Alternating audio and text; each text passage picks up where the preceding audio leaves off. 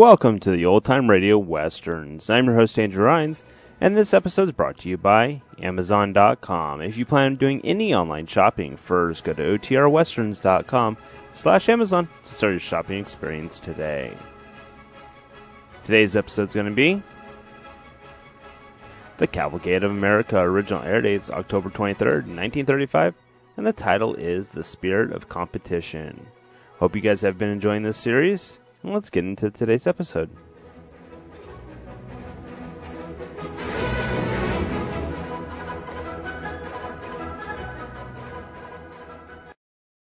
The Cavalcade of America.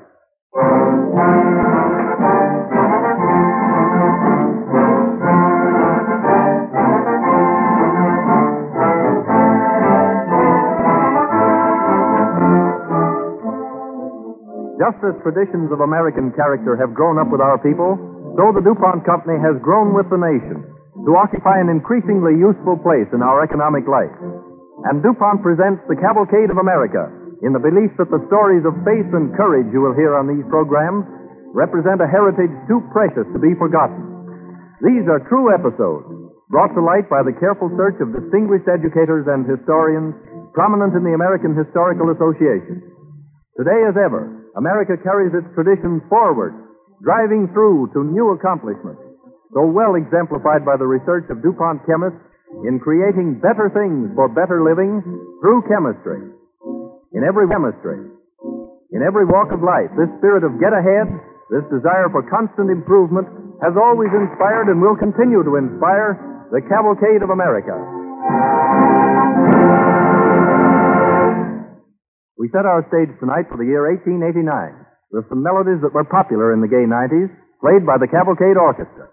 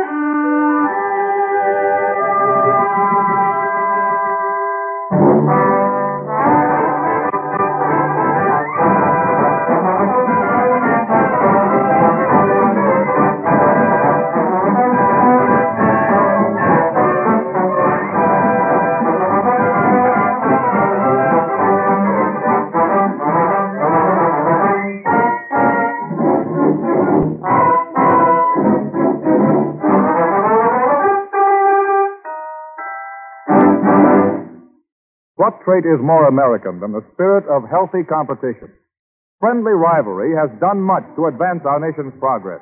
In every walk of life, we find the urge to succeed, to advance, to conquer difficulties and opposition, often spurs us to win where praise softens and brings self-satisfaction. Our nation's history has many examples of contests out of which came advancement and improvement. But tonight, we are concerned with but two.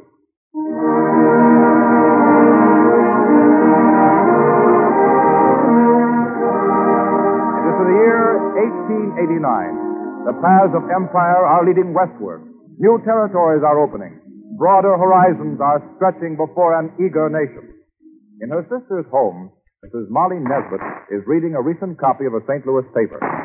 Anna, Charles, look here. What is it? Somebody dead? The president. President Harrison. Dead? No, why, of course not. He issued a proclamation. Oh, is that all? From the way you acted, I thought heaven Indian territories to be opened up at last. Made part of the, what do you call it, the public domain. I saw something about that a few weeks ago in the paper. Now, to speak of it... And you never told me. Well, Congress ratifies so many bills. 2 million acres of land to be given away. Well, why anybody'd want to take up land in the wilderness like that? Why? For a home, of course. For a living. A fresh start. Oh, I suppose there are folks, but... Thousands of them. Land-hungry folks who've been waiting years for the chance. John always said it would come. That it was bound to come. If only he could have lived to see it. But at last it happened. The government bought the land from the Indians. It's to be open for settlement. 160 acres to a person. I know the very spot I'll claim. You'll claim? Yes. What are you talking about? Well, I'm going to join the run and stake a homestead. Why, Listen, Molly. Molly. I've been waiting for this day for years. The day when I could get land of my own, for myself and my children. You've got a home here with Anna and me as long as you live, Molly. You know that. I know, and I don't want you to think I'm ungrateful. But a home of my own is what I want. And here's a chance to get it. Well, now, Molly, we'll see. We'll just think it over a while. There's no time to lose in thinking it over.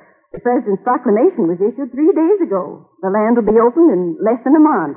Hundreds of folks are on the road already, most likely. On the road? Heading for the line. You mean you have to go there? Of course. What'd you suppose? Oh, I thought you sent in an application or something. You don't ask for a section of land. You go and stake it out. If you can get it. If you can get it, yes. 2 million acres. And 50,000 folks maybe after it. Well, more likely 100,000. Then what chance have you got? Everybody's got an even chance. They aren't letting anyone across the line beforehand. Not a day, nor an hour, not even a minute. A lot of them will slip in ahead of time just the same. Well, they'll be disqualified if they do. See, it says so right here in the paper. Well, will everybody line up at the border and wait for the hour? Yes. The signal to start. It'll be a race, every man for himself. Molly Nesbitt, you don't really mean you're going to join that rush? What chance would you have against a bunch of hard-riding land grabbers? The best in the world. Because I know just the place John always hoped to stake out for us someday. You follow an old freighter's trail. There's a grove of cottonwoods and a little creek and some rolling hills. Oh, I could head right for it. On foot, I suppose. Or on horseback. Or in a wagon. I'll find some way.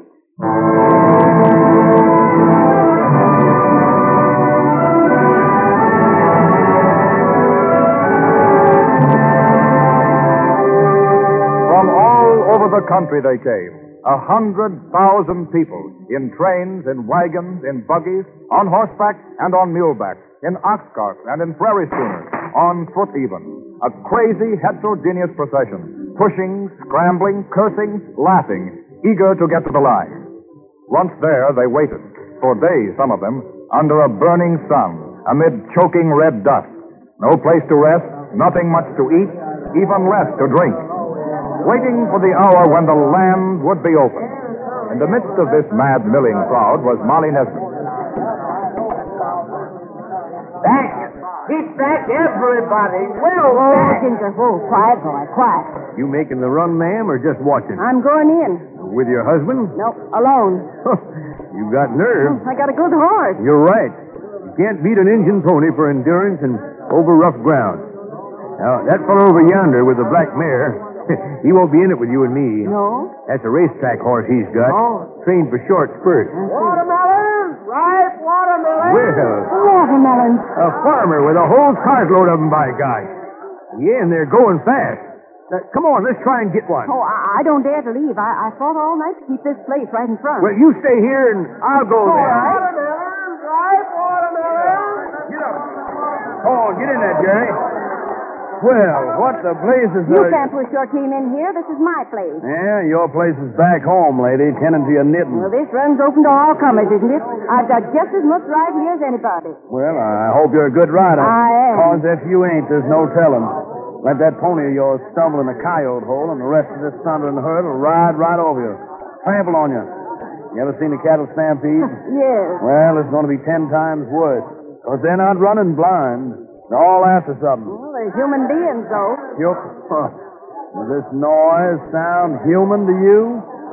They're a herd of wild animals, I tell you, penned up, raring to go. And just 'cause you're a woman, I'm not asking any favors or giving any. This is my place here in the line.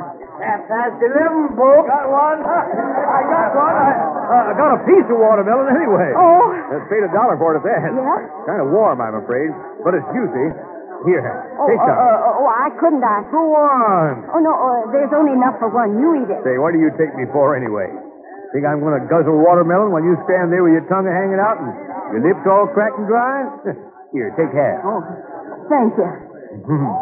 Hits the spot, don't it? You know, I could bury my whole face in it. My eyes. And...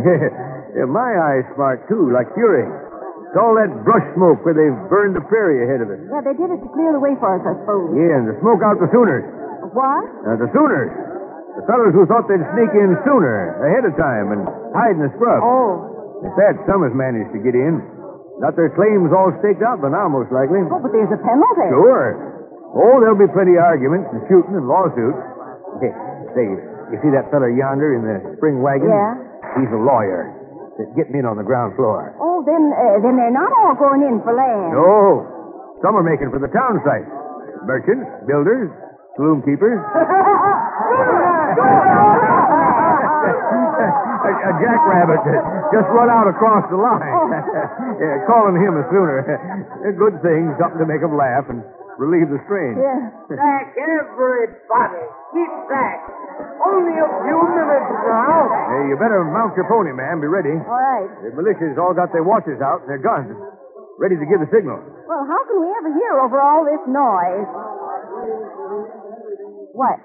Why, there isn't any noise. Have I gone deaf all of a sudden? They're listening for the signal. It's almost noon. Yes. Oh, boy. Oh. Oh, boy. Oh.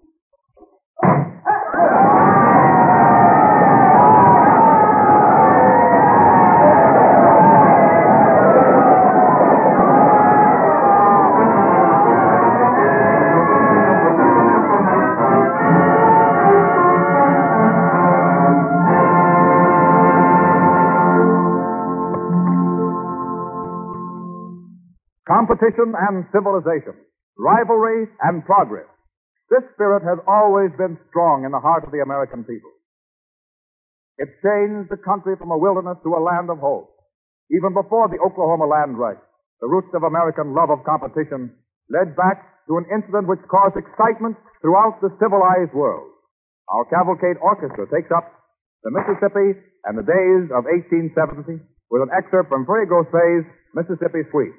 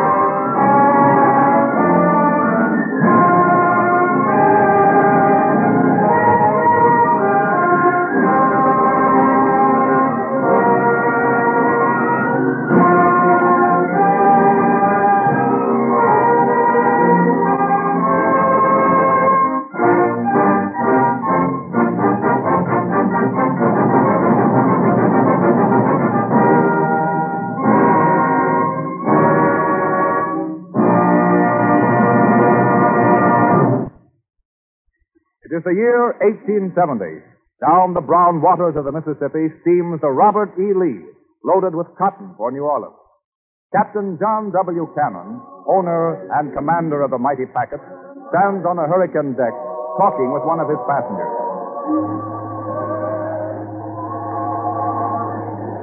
Here in Baton Rouge, are we? Be there in about 20 minutes now. Making good time this trip, Captain. And the Robert E. Lee makes good time every trip.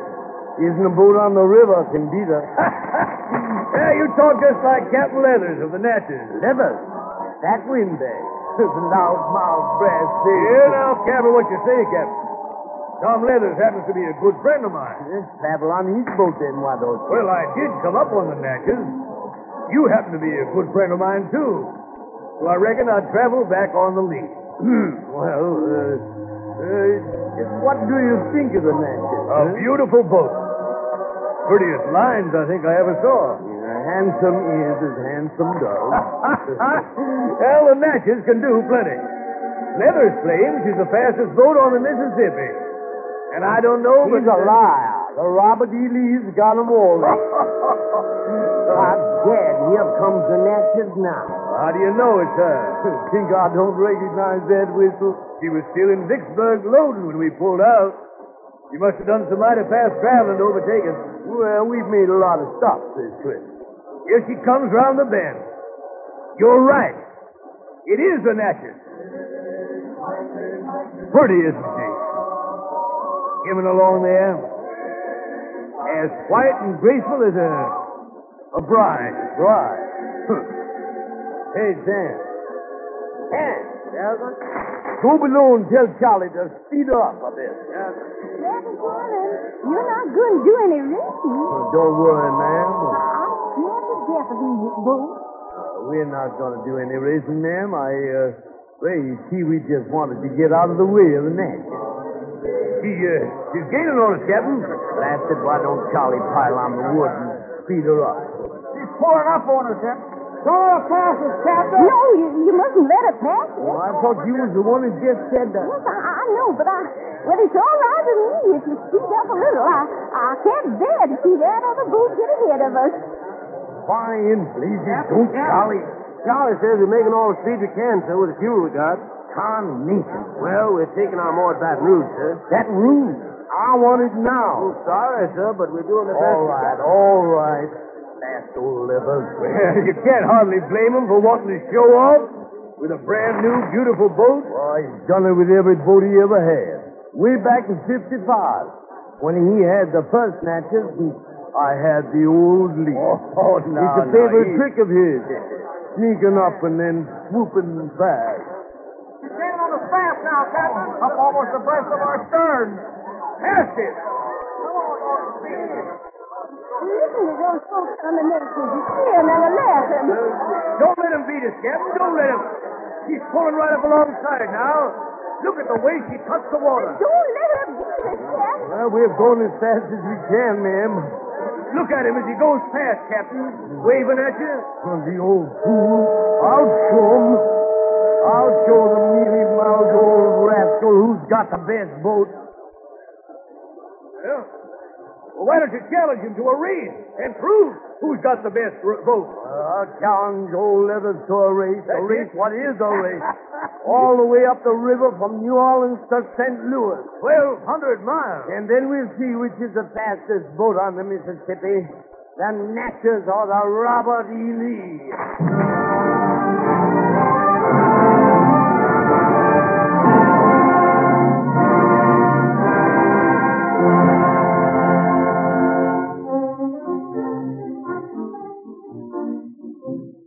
From this challenge came the race which attracted nationwide, worldwide interest. The race between the Natchez and the Robert E. Lee.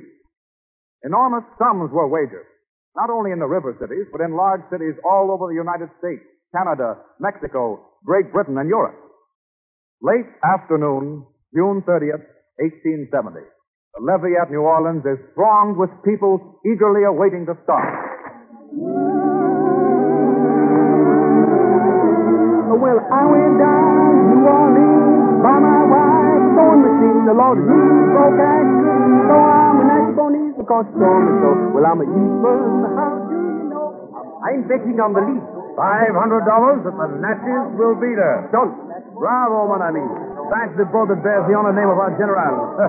That's the boat with the best machinery, say I. Yes, the Lee is only 4 years old. And she's bigger. She looks bigger because she's wider and rises higher out of the water. But actually, she's not as big. Our name, though, is the biggest in the world.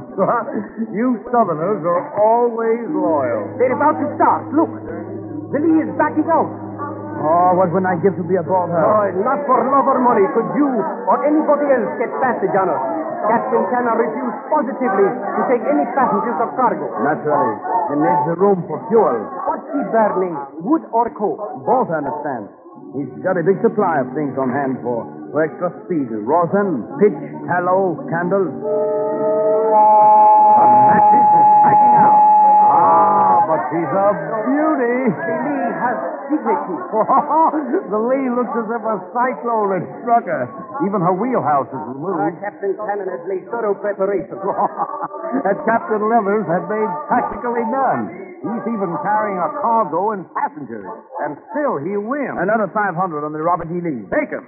They've rounded to the south. They're off!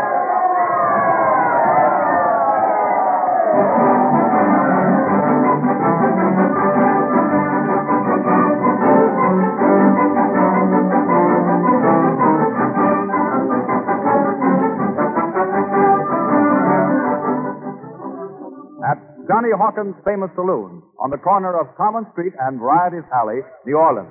Hundreds waited all night for news. The Lee was leading at 24-mile point, ahead by 4 minutes and 40 seconds. He won't hold the lead long once old Livers begins to let the matches out. Telegram for Baton Rouge. The Robert E. Lee passed there at 1:28 a.m. The Natchez left at 1:38, just 10 minutes later. The next bulletin will be from the town of Natchez.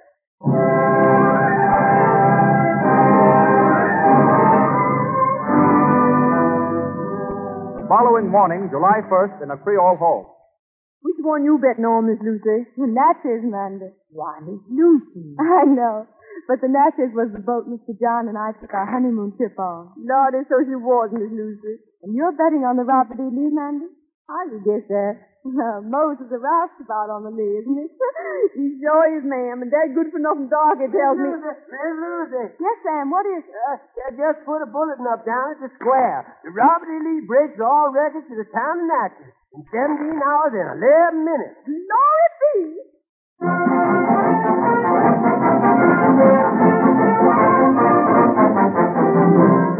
In the New York Stock Exchange House on the morning of July 2nd. What's the latest on the board, Frank? Well, Consolidated is selling Oh, its... you take the Consolidated. Who's ahead in the race? The Robert E. Lee, sir. He passed Memphis, sir, 10 minutes past 11.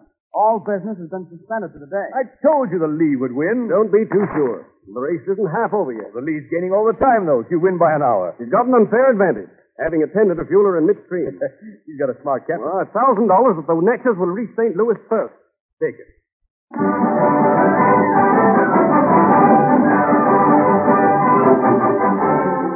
In an exclusive London club, July 3rd.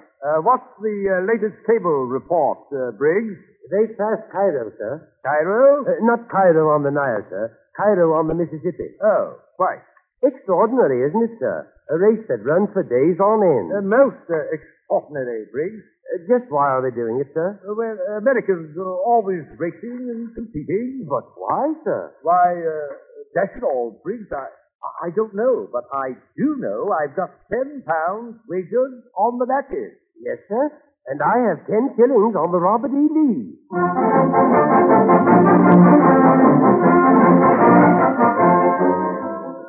St. Louis, shortly before noon, July 4th, 1870. For miles, both banks of the river are crowded with people. The hills are swarming with them, waiting to welcome the winner, whichever it may be. There she comes. I can see her. It's the Natchez. Natchez, your granny. Why, it's the Lee. You can tell by the way she rides. I don't see how you can tell anything with all those excursion boats in the way. Oh, I've seen the Lee too many times. Unless you can't fool me. All right, sure it's the lead. The Natchez is way behind. But she was packing up the last we heard. There's $25 of my money says it's the lead. Take it, stranger. Oh, I can't wait. No, 3 days is a long time for a race. Yes, sir. Hey, that's her whistle. Yes, sir. Only one on the river like it. Nancy? No, the lead. Come on, Captain Cannon. We're waiting for you. It's the lead, all right. It is. It's Nancy. I'm sorry to disappoint you, miss, but I'd know the leadest whistle anywhere. Yep, it's the lead. I can read her name now. I saw General Robert E. Lee himself once.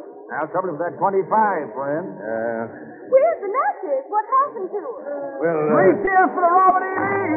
The most of night history. The champion of champions. The Robert E. Lee.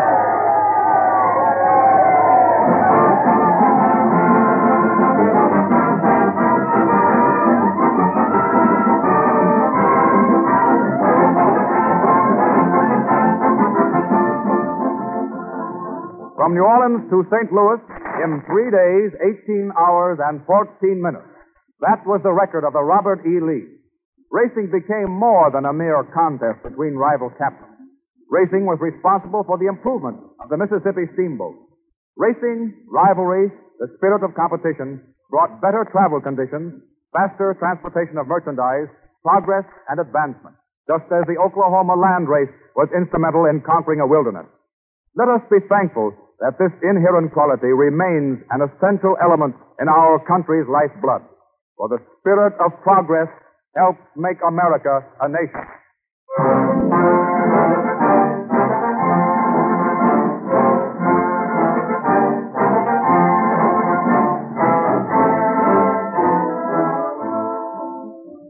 The other night I found out again that the American determination to strive and succeed is very much alive today. I wish that all of you could have sat with me at a dinner table where I met a number of men whose daily work consists of the hardest sort of competition, competing with nature, using their brains and ingenuity to go nature one better. They were all research chemists. As they swapped experiences across the table, I was amazed to learn how far into the future their thinking extended, and also how close they were to discovering new secrets of nature that will change and improve our lives tomorrow or next week or a year from now. One of those men told me the story of the part salt plays in chemistry. Well, you know, I hadn't the slightest notion of the number of useful things that DuPont makes for us out of salt. Common salt. I thought salt was just something you put on French fried potatoes and something that makes it easy to swim in the ocean. But these chemists told me they take salt as a basic raw material and make things as far apart as insecticides for farmers and cosmetics for beautiful women. Every time I pick up a salt shaker now, I remember that DuPont uses that same material to make products used in ethyl fluid for gasoline, and Duprene, the marvelous synthetic rubber that beats nature's own rubber in many ways, even adhesives, cleaning fluids, and ingredients for dentifrices, all out of the stuff I throw over my left shoulder for luck. And salt is lucky after all. We're lucky to have it around, and we're lucky to have chemists who know what to do with it, how to turn it into many useful products. Another time, I'll tell you more of these fascinating adventures in the chemist's constant effort to provide better things for better living through chemistry.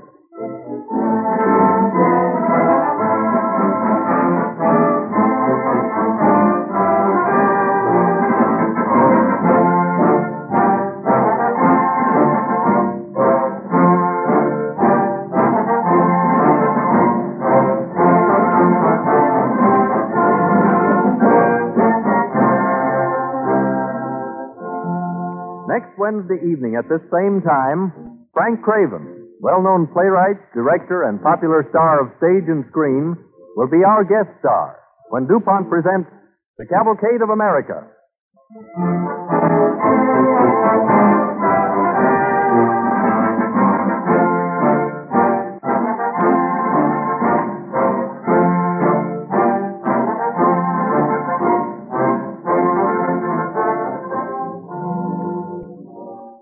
This is the Columbia Broadcasting System.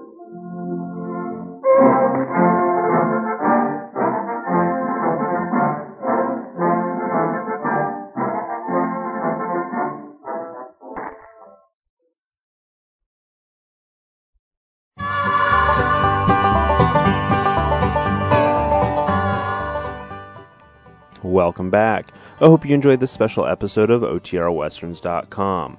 Check out the show notes at OTRwesterns.com. Leave me a voicemail 707-986-8739. Send me an email, podcast@OTRwesterns.com. We're on Twitter @OTRwesterns. Also on Facebook, facebook.com/OTRwesterns.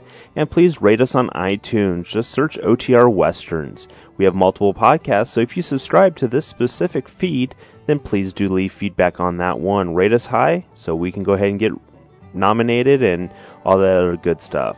This podcast is copyright 2011 under attribution non-commercial share alike copyright. For more information, go to OTRwesterns.com/copyright. That's it. Have a great day. Again, thanks for listening, and I hope you enjoyed.